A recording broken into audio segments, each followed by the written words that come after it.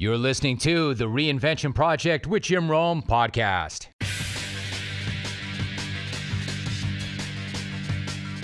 Welcome to the Reinvention Project with Jim Rome. What's cracking? I cannot believe we are already on to episode 7, and I can't thank you enough for taking this journey with me.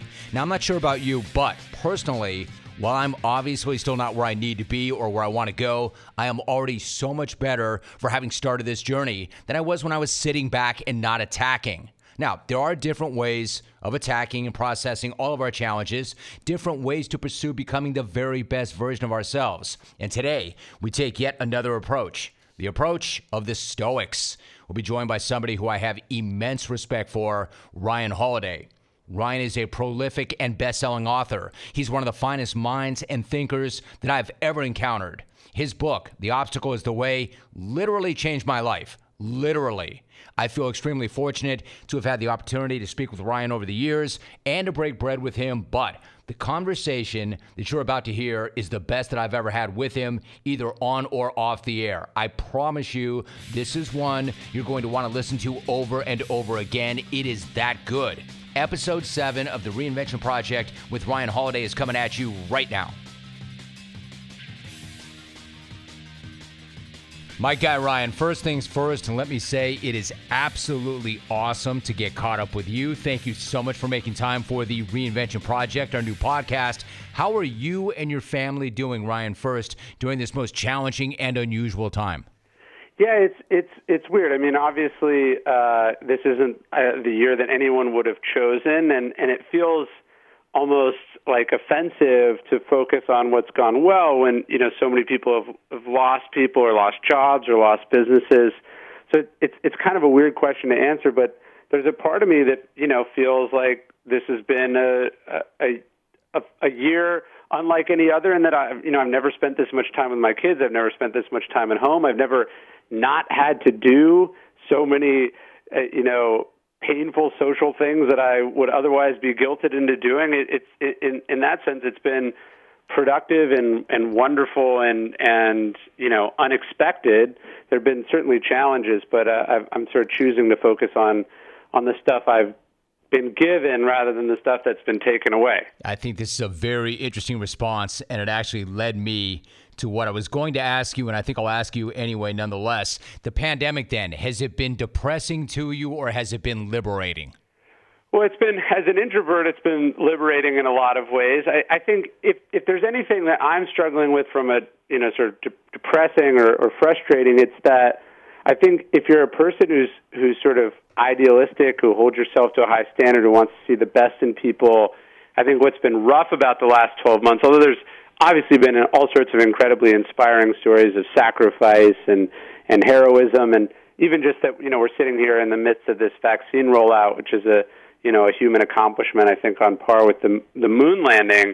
It's also been demoralizing to watch, not just total strangers, but also just like people people you thought were on the same wavelength who can't even put a piece of cloth over their face or, get their groceries delivered instead of, going to this store or that store. I think I've struggled with like some disillusionment about, my fellow humans from time to time.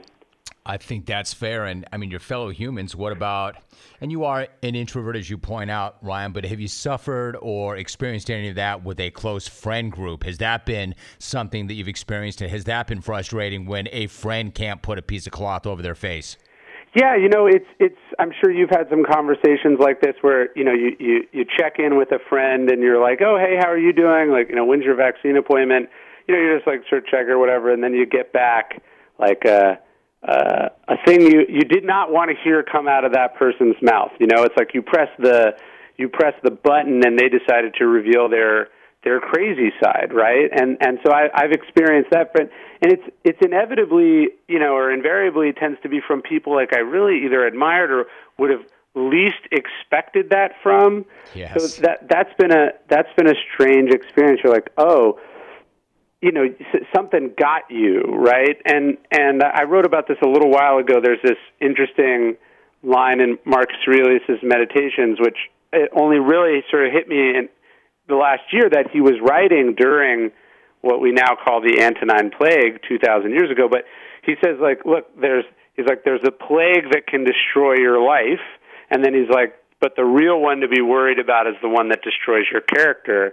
And I think we've watched certain people, and this is true politically too, you can kind of get infected with these viruses, whether it's the virus of selfishness or sort of stupidity or a bubble or conspiracy or just like, in some cases like almost aggressive cruelty, and it's an equal opportunity killer, right? These are not just like crazy people who never graduated from high school and got kicked in the head by a horse. These can be like really smart, incredibly successful, otherwise thoughtful, decent, good people who have just been infected with a line of thinking that has not only no basis of reality, but if everyone thought that way, we'd be in a lot of trouble.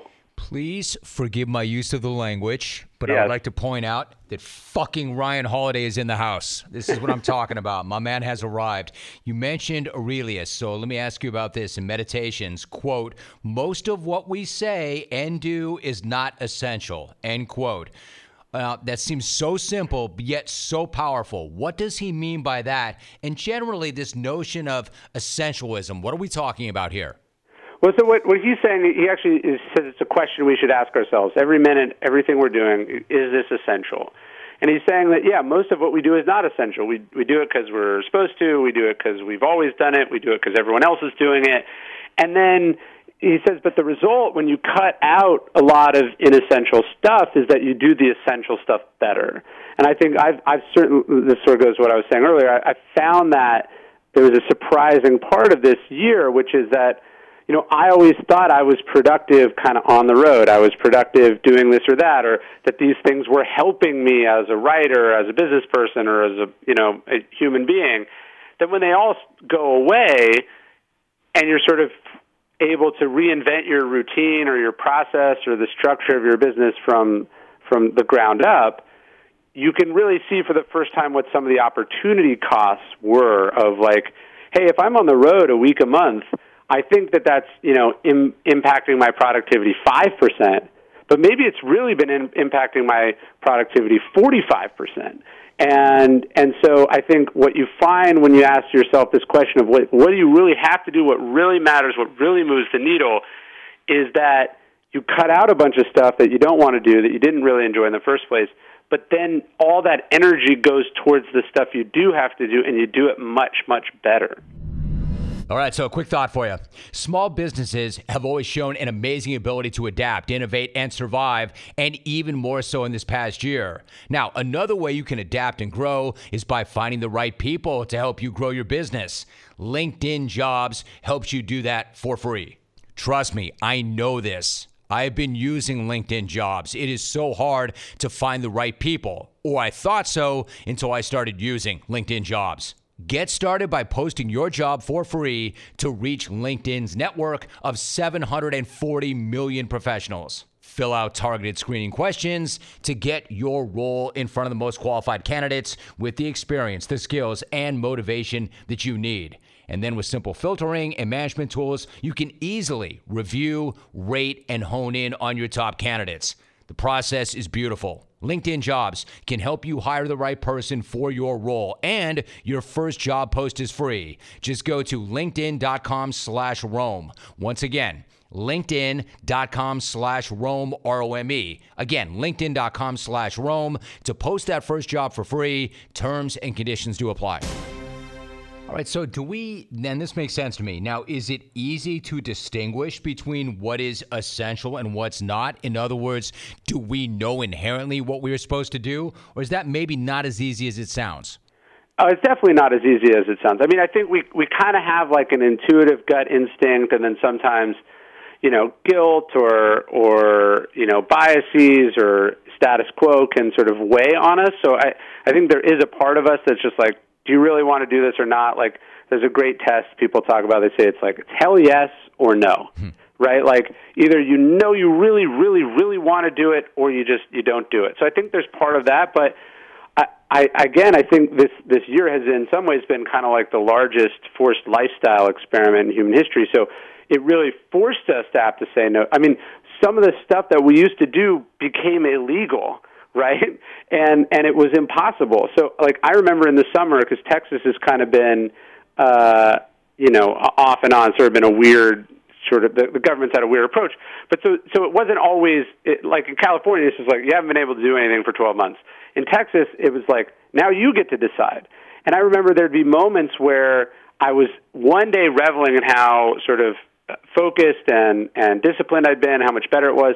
And then, I get some unsolicited message, hey, you want to have coffee? And because I could say yes to it, right, even though I wasn't going to and I didn't think that I should, but all of a sudden, because I had a choice, now even just the question of whether I should or shouldn't or will or won't is taking up bandwidth. And so, it's just so hard to stay focused and do what you're supposed to do because there's all these temptations. And I think I am trying to get better at doing that. Right. And so even you yourself are trying to get better at doing that. You did use the word, Ryan, reinvention, and this is the Reinvention Project. And the reason I took this on is, I'm older than you. I've done this a long time, but I feel very strongly, and maybe you would agree or disagree. I'm trying to believe and convince myself that my best 30 years are in front of me and not behind me. And if I wouldn't believe that, why would I get up in the morning and not try as hard as I possibly can? But I really am being honest in trying to figure out how to go about doing that in the sense of reinvention in process, business, brand, whatever it is. Can we completely reinvent ourselves? I mean, can we kill off our former self, or really pragmatically, can we just hope to get a little better every single day? What's so different about what we do compared to like the athletes you cover that I sometimes get to speak to is like, the very least, like our bodies and our minds are not actively conspiring against us. They're not actively undermining us. So, like, an athlete, just as they're starting to get the hang of the game, just as they're really figuring it out and figuring themselves out, this is when their professional decline begins, right? So even though their expertise and their mastery is cumulative, it has diminishing returns because their ability to be, quick out of the gate or to recover or, to absorb a hit or even just like their foot speed is slowing down, they're constantly fighting against that entropy. Whereas you and I, we can theoretically do this until the day we drop dead. And so although, maybe our sense of timing isn't quite as good or our drive isn't quite as much or you're not quite as trendy or whatever it is. There's certainly things acting against you, but your cumulative experience is behind you all the time. And so I love, like, when you read something from an author or you watch a movie or something and you're just like, man, this person's been doing it for 50 years and this is like the best fucking thing I've ever read. Like, I think about, like, I'm a big Michael Lewis fan. His book, The Big Short, that's like 10 books in, 15 books in for him, and his expertise meets the story of a lifetime meets an incredible book. And I think he's done it again since, but I just really love, and what inspires me, and I think hopefully this answers your question, is when you watch someone who's so far into their career just crush it, you don't get, with the exception of Tom Brady or, Vince Carter, you don't really get to see an athlete do it that long. I guess maybe golf is the only sport where you can have some real staying power, but I just think what we do, it actually is possible, and I think likely that those years could be ahead of you because you're not fighting against time the way that most professions are. Not only does that answer my question, I love the answer to that question. Now, you mentioned Michael Lewis. You, Ryan, are a carnivorous reader. You have always read, and you have an enormous appetite for that. So aside from that, give me a book or two, perhaps, that has completely changed your life, the thing that's kind of like shaking you to your core. Yeah, of course. I mean, I feel like I have a million of those, but if I had to give a couple, we talked about Marcus Aurelius and Meditations. I think it's just, this incredible book of the private thoughts of the most powerful man in the world. But Robert Greene has been my mentor as a writer. I think his book Mastery and his book The 48 Laws of Power are sort of two seminal books in my development. For anyone who hasn't read Viktor Frankl, he writes Man's Search for Meaning, but then they discovered a lost book from him that I read earlier this year that was quite powerful, called Yes to Life. So I'm always looking for someone who has some insight into like the human condition, into what it means to want to get better, that's able to sort of by delving deeply in themselves find something that helps everyone. All right, so I mean, in a sense, this is why you read. I mean, you read because you love to read and always have. But I mean, what we're talking about here is you are searching for, quote, a way to life. Have you found a way to life? I don't know if I found a way to life, but I've certainly found things that made me better at life. You know, we take philosophy, right? A lot of people, I think philosophy is abstract, it's theoretical, it's huge words, said by old dead white guys with names you can't pronounce. And there's an element of that that's true, but, to the Stoics, the purpose of philosophy was to, become a better person. It was to give you advice, to give you guidance. It was to add to your own life all the past experiences and brilliant thinking from the people that came before you. So, when I think about reading, I think about it as a way to learn from the experiences of others rather than learning by trial and error. Are there things that you have to learn by trial and error? Of course, but it always amazes me. You'll talk to someone who's doing this hard thing and they're winging it, as if not only people haven't been through that before, and that people haven't written about it before, but sometimes there's a seminal memoir or book about that exact topic that some brilliant person has figured out and taken the time to put down. Meanwhile, this person's over here I'll figure it out on my own. All right, this is the day. This is the day that picking winning stocks got super easy. I'm talking about Carnivore Trading. I'm on Carnivore Trading. I love it. It's a radically different stock targeting website that is completely disrupting Wall Street big time. Carnivore Trading is a small elite squad of stock market strategists. I've talked to these guys. I love these guys. They're the ones who influence the market influencers, the big guys. And what they're doing is pulling back the curtain so people like us, from newbies to portfolio managers, can see exactly what they're trading. This is why I signed up. And for a low monthly fee, I get real-time text alerts of the explosive stocks that they're trading right now. In other words, they're like, here's what we're doing, and here's why we're doing it. And then I make the choice. I can mirror their trades through my discount broker, or I can pass. Except passing is nuts because their trades are crushing the S&P 500. Trading Carnivore's trades is like earning your PhD in the stock market, and you'll love this. They'll guarantee that you earn 5 times your monthly subscription or double your money back. 5x your monthly fee just by doing what they do. I can get you 2 weeks to see for yourself for free. Visit scoreourtrades.com and enter the code JIM. Again, scoreourtrades.com, codename JIM. See website for guaranteed terms and conditions. Past performance not a guarantee of future earnings.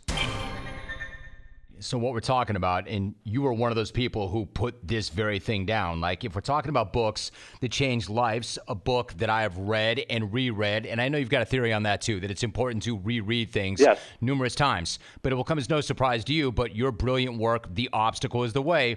Now, I mean, this is a book that when we talk about, quote, something that shakes up your life and makes you who you are, a book that I passed on to my college son. I've told you this. He read it before he went to college. He loved it. For those, and so many people have read the book, for those who do not know what that means, what does that mean? The obstacle is the way.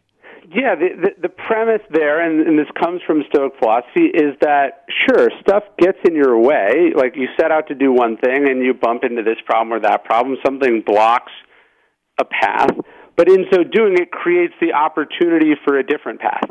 Even if that path is just struggling to roll this giant boulder out of the way and getting stronger for that, or having to take the time to do that and having to slow down to be able to do that. So for the Stoics, it was that, look, we don't control what happens, right? We know that, but we do have this superpower in that we control how we respond. We choose what we're going to make of it. And that this is true for something as tragic and enormous as the COVID-19 pandemic.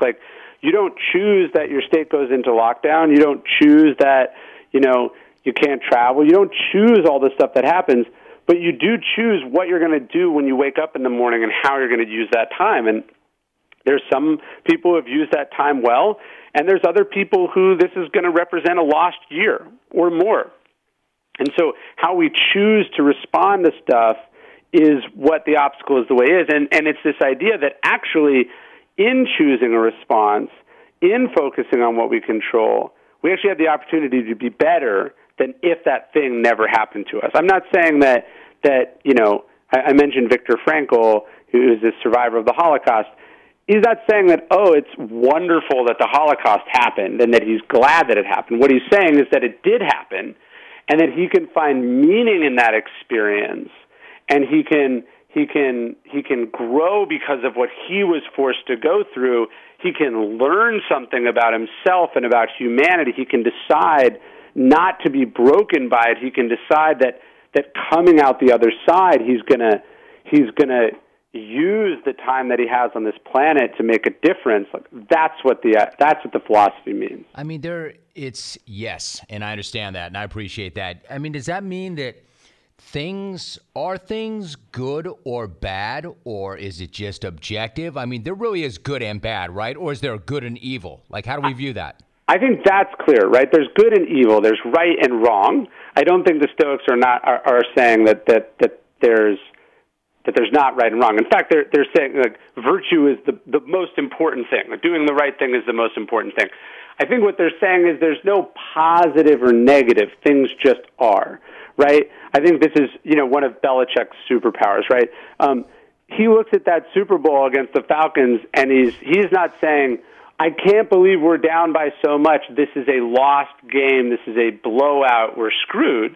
He's saying the score is 28-3, right? These are two numbers on the scoreboard, and that represents a certain amount of touchdowns, field goals, and 2-point conversions.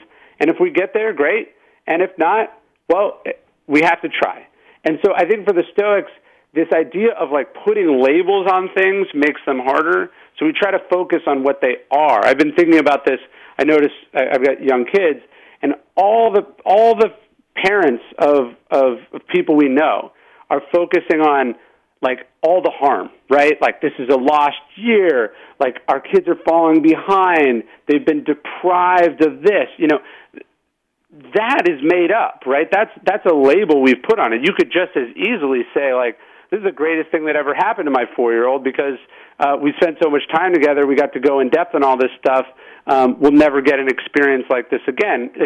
And in fact, when you talk to really old people who lived through the Depression or the Second World War, they don't tell you how screwed over they were by it. They talk about what a transformative experience this was in their life. And so the attitude we choose to approach these things with is the imperative part.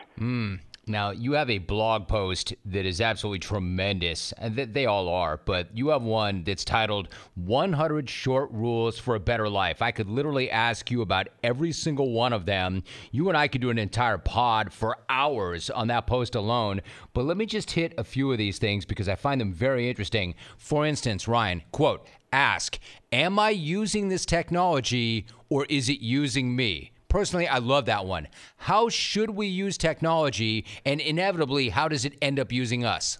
Yeah, I mean, look, the phone makes my life better in a lot of ways. I don't get lost as much. I'm able to reach people.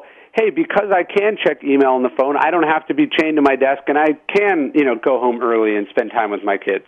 But the phone, and particularly the software that operates on the phone, has one sole purpose, and that's to get you to use it as much as possible, so you'll either pay for it or you'll enjoy the ads, right? The auto start feature at the end of an episode of Netflix, this is there both for your benefit and to manipulate you, right? And so it's really thinking about the fact that, look, really smart people have spent a lot of time designing this to get you to do a certain thing.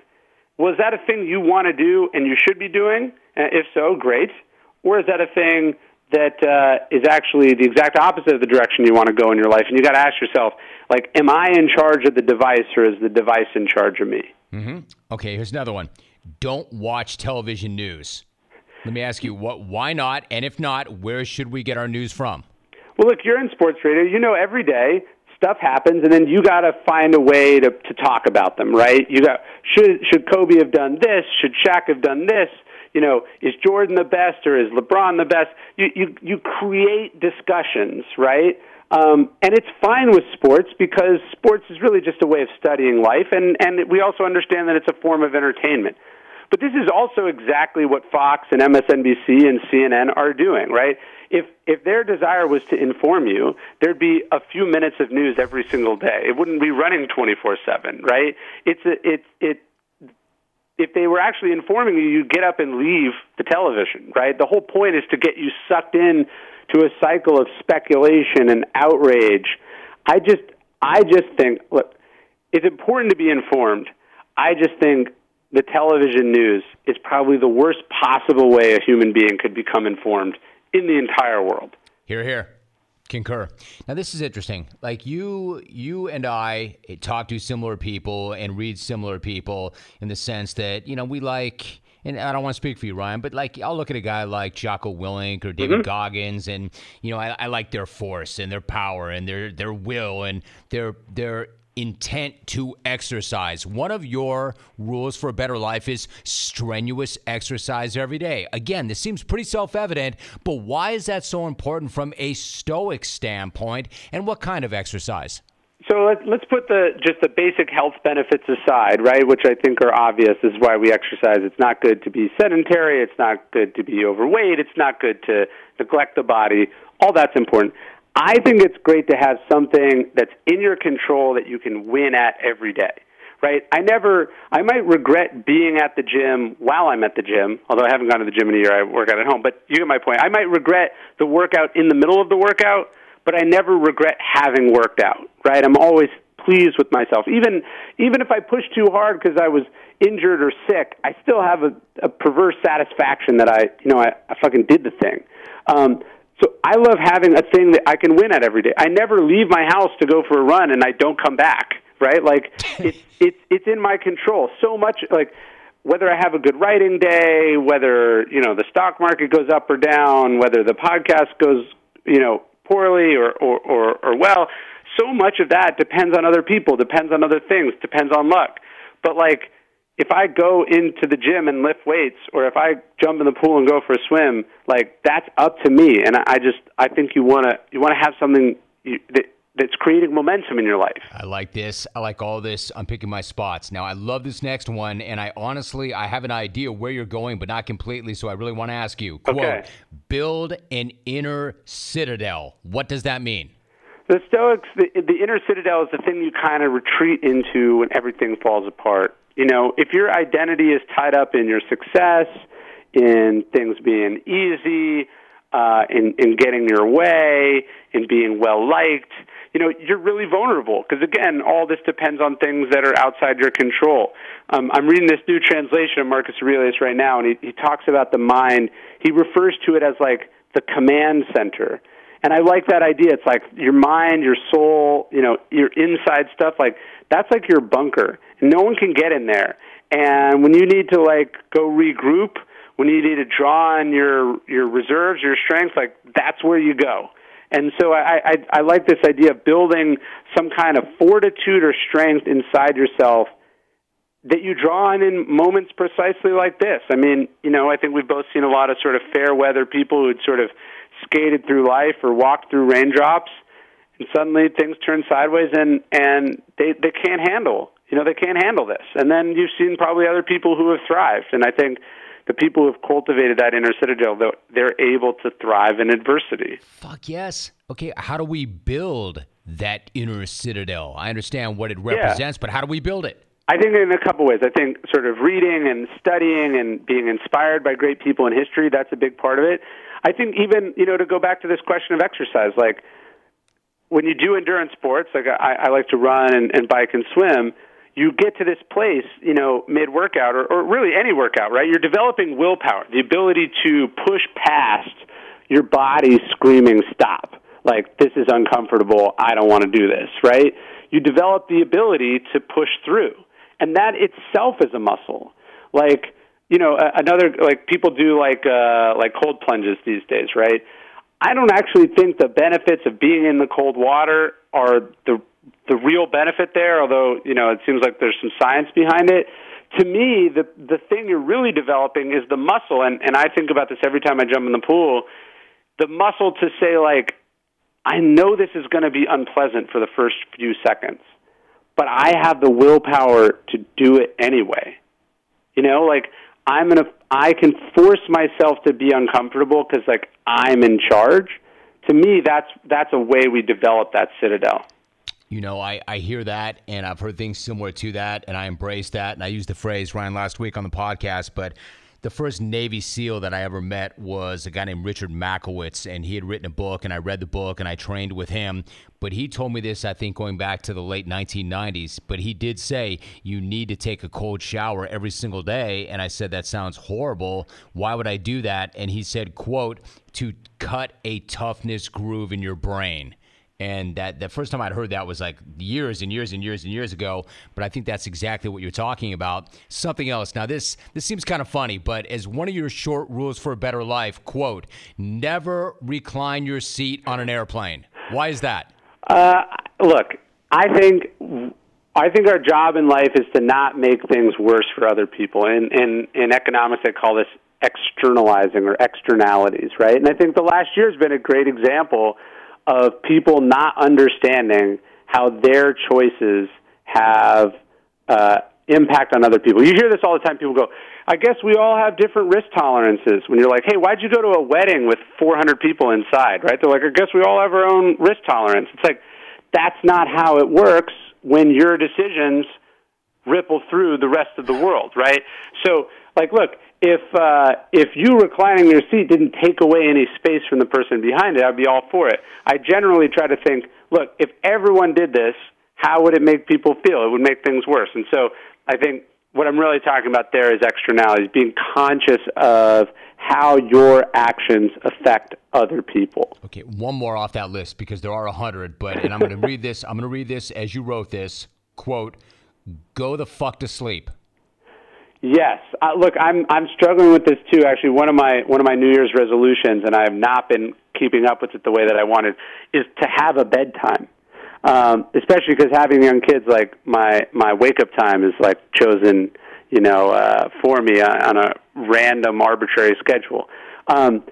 Sleep is important and recovery is important. And we're just really discovering that in sports more than anything. But when the NBA is adjusting the schedule to have less back-to-back games so players can be more well rested. It's not just load management. It's just like, look, if you don't sleep at night, and especially if you don't sleep a couple nights in a row, like, you get 5 hours a night for 3 nights, you're not operating at 90% capacity. You're operating at like 40% capacity.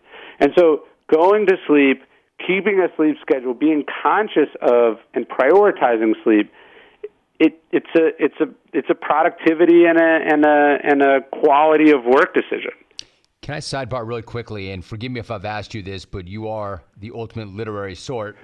Sorry if I have asked you this, but Hemingway or Fitzgerald? There actually is a great book called Hemingway versus Fitzgerald about their sort of friendship / hatred of each other. They're fascinating figures. I think, Hemingway is this brilliant sort of man's man. It's produced this incredible writing. I think Fitzgerald is the sort of gentler, more fragile soul. I think Great Gatsby is one of the greatest books ever written. I love Hemingway too, but Fitzgerald published this book, I think posthumously, called The Crack Up. That's about his sort of decline into alcoholism, and it's just this haunting book where you watch this sort of brilliant guy who blew it sort of wrestle with his own demons and flaws. I'm probably ultimately partial to Fitzgerald. Interesting, because, and I don't know where this fits in your life, I'm proud that you are a product, at least in part of the UC system. Of course. Having gone to UC Riverside, I went to UC Santa Barbara. I had a college professor, and I took courses in Hemingway and Fitzgerald. This professor did say to me, The Great Gatsby is, quote, a perfect novel. I would argue they're different. I'm partial to The Sun Also Rises. In your opinion, is there such a thing as a perfect novel? I think it's as close to a perfect novel as a human will ever come. And I think the real note there, though, is like this is a book that's rejected twice. It comes out, it's not a success immediately, and yet it almost becomes truer over time and better over time. To me, I think it's probably as close to the perfect novel. It's not like my favorite novel, but it's. I've reread it, many times, and every time you read it, you just notice something else that's happening. It's an incredible feat of human genius, and I think Fitzgerald says this. He says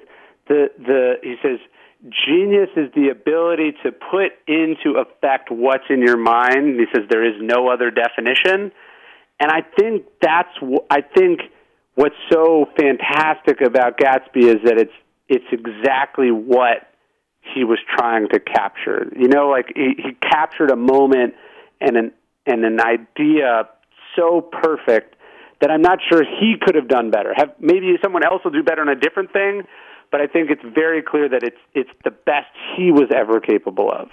So if he defines genius that way, how would you define greatness?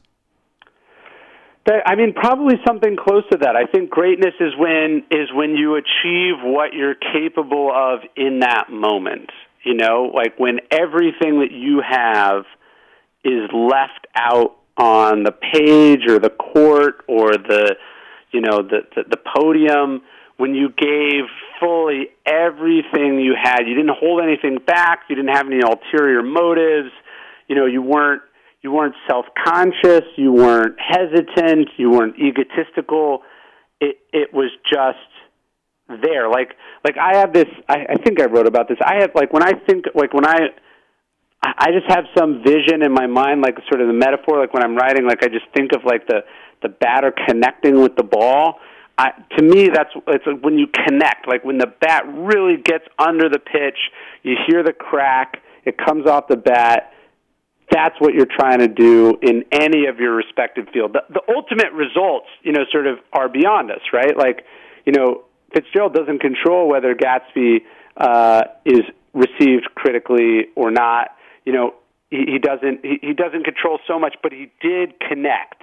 He connected with the ball in a way that almost no one has ever connected with the ball before.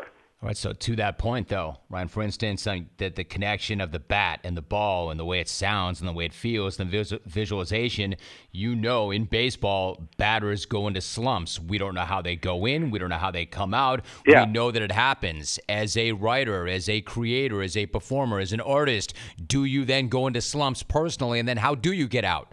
Well, not only do they go to slumps, like, if you connect with the ball, like 25% of the time, you're in, like, the top of the game, right? The greatest who ever did it only connected 40%, and that was for like one season, right? So I think the other humbling part is just like how rare that connection is, especially to do so consistently. I don't know if I have slumps so much as like one of the best pieces of advice I heard writing is that it's just a couple crappy pages a day. Like the goal is not genius fits of inspiration. It's methodical, plodding progress every single day. And so it's, can you show up and do it, and then you get it on the page, and then you can refine it and improve it from there. But it starts with the ability and the dedication to put your ass in the chair and to actually be comfortable not being great. That culminates in something that you can edit and refine and improve and market to a place where it's seen as great. This was the final topic I wanted to ask you about, and you led me right into it beautifully because I know you feel strongly about this, and I think that this is practical, and I think it's pragmatic, and I think that we could all benefit from your thoughts on this. You feel very strongly about journaling. Now, I would imagine that's not just for you as a writer, but what do you journal about? How often do you do it, and why is it important for all of us to do?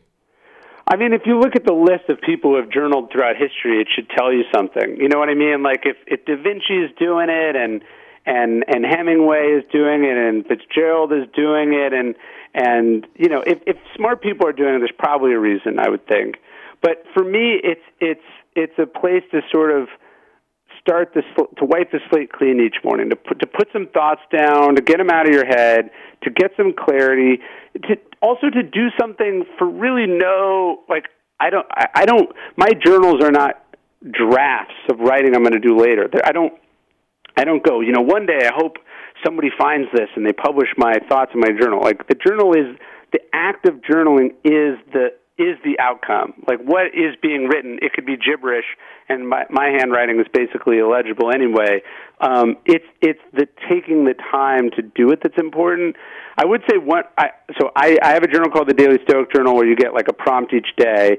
So I do that because I feel like I can answer my own questions. I don't feel like I'm reading my own book. But this other journal that I like a lot, it's called the One Line a Day Journal. And I've been doing it for 5 years. I'm on the 5th year. And you just write one sentence or one little entry every day in the same spot for 5 years. And I've really enjoyed being able to be like, even now, like so I know where I was, or what's today, the 14th. I saw this morning what I was doing on April 14th, 2020. And as things were falling apart in 2020, I was looking at what I was doing a year before that on April 14th, 2019 and 2018. And so I think journals are also a record, a way of measuring yourself against your own thoughts and reflections from the past. I mean, it's so interesting. Do you need to physically write it? Can you keep it on a notes app on your phone? Can it be on a Word doc on your laptop? Does it matter how you record it? I don't think so. I mean, and I would certainly value doing it over doing it perfectly. But for me, part of my morning routine is, and this goes to our question about using the phone, I want to not use my phone as much as possible in the morning. I want to get in the right headspace. So I do it analog specifically so I'm not wasting time on the phone. I understand this. I really do. Now, I can't tell you how much I've gotten out of this, how much our relationship means, and that you took the time to do this, and we could do this for hours still. But if listeners are interested in your books, and you've written several books, your blog posts, your speaking engagements, or anything else Ryan Holiday related, where should they go to get this information? Well, let me say one thing first, because this ties it back to where you're starting about, you know, wanting the next 30 years to be the best years of your career. Please. It is funny because I've been lucky enough to be interviewed by lots of people. You can definitely feel like a pro versus not a pro, and like every time I talk to you, I feel like I'm talking to someone who just like is operating on a different level. So I think your goal is not just attainable, it's inspiring to me because the fact that you're still trying to get better when you've done it this long and done it at this level, I love that, and it inspires me. So I wanted to say that. I can't tell you how much that means to me because I think the world of you, and I respect you greatly, and I admire you greatly. That really means a lot to me. And by the way, this really is a personal mission, and I'm not sure what the answer is. And the fact that you say that it is possible really does encourage me, Ryan. I appreciate that very, very much, and thank you for saying that. So, to answer the other question, I want them to know exactly where to find you because there is so much more than even what you and I discussed. How can they find you? And thank you for what you just said. Of course, man. So every day I do an email about ancient philosophy at dailystoic.com, and there's a podcast version of it, which you can get. It's just Daily Stoic anywhere you get podcasts. I do a parenting one called Daily Dad every day as well. And then you can follow my stuff at ryanholiday.net or get my books anywhere books are sold. Thank you for that. Can you tell me very quickly on the way out the door, a bonus follow, what has fatherhood been like for you? The most challenging, most rewarding, and most transformative thing I've ever done. There you go. Ryan, I appreciate you and this friendship and this conversation very, very much. Thank you so much for that. Stay in touch, man. I appreciate it.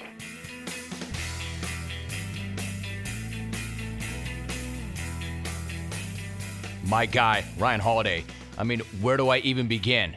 I love his question, are we using technology or is it using us? I mean, hilarious, right? Of course it's using us. In fact, it's abusing us, and we've got no one to blame but ourselves. The mindless hours scrolling on Instagram, the time suck arguments with strangers on Twitter, the endless loop of other people's stories, the never-ending chase for the dopamine hits that come from likes, shares, and retweets, the rabbit holes that we go down every single day on YouTube, and Netflix keeping us on that binge hamster wheel that we cannot get off of.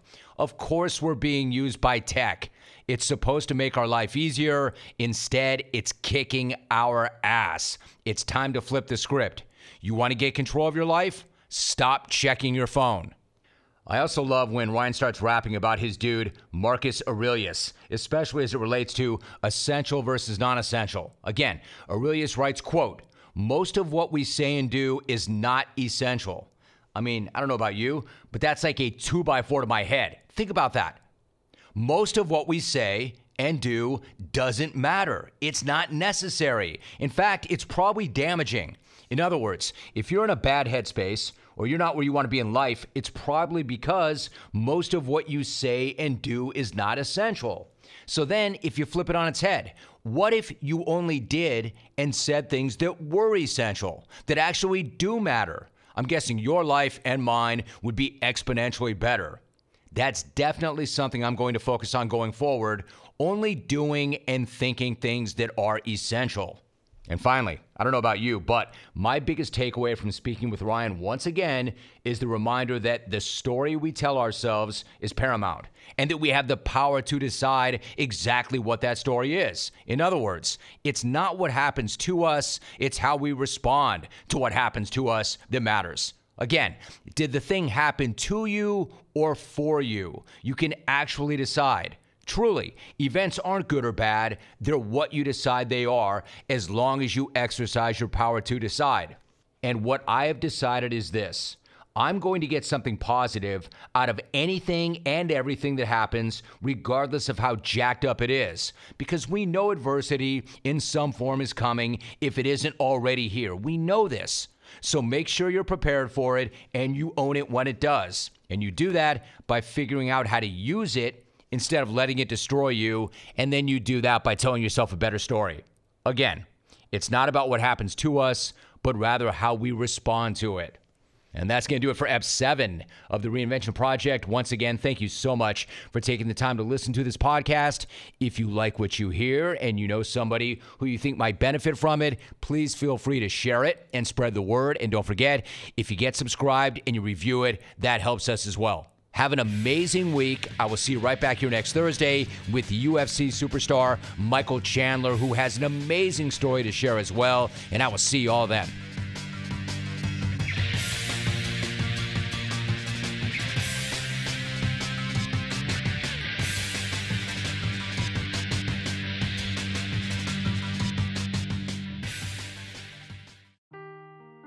Seeking the truth never gets old. Introducing June's Journey, the free-to-play mobile game that will immerse you in a thrilling murder mystery.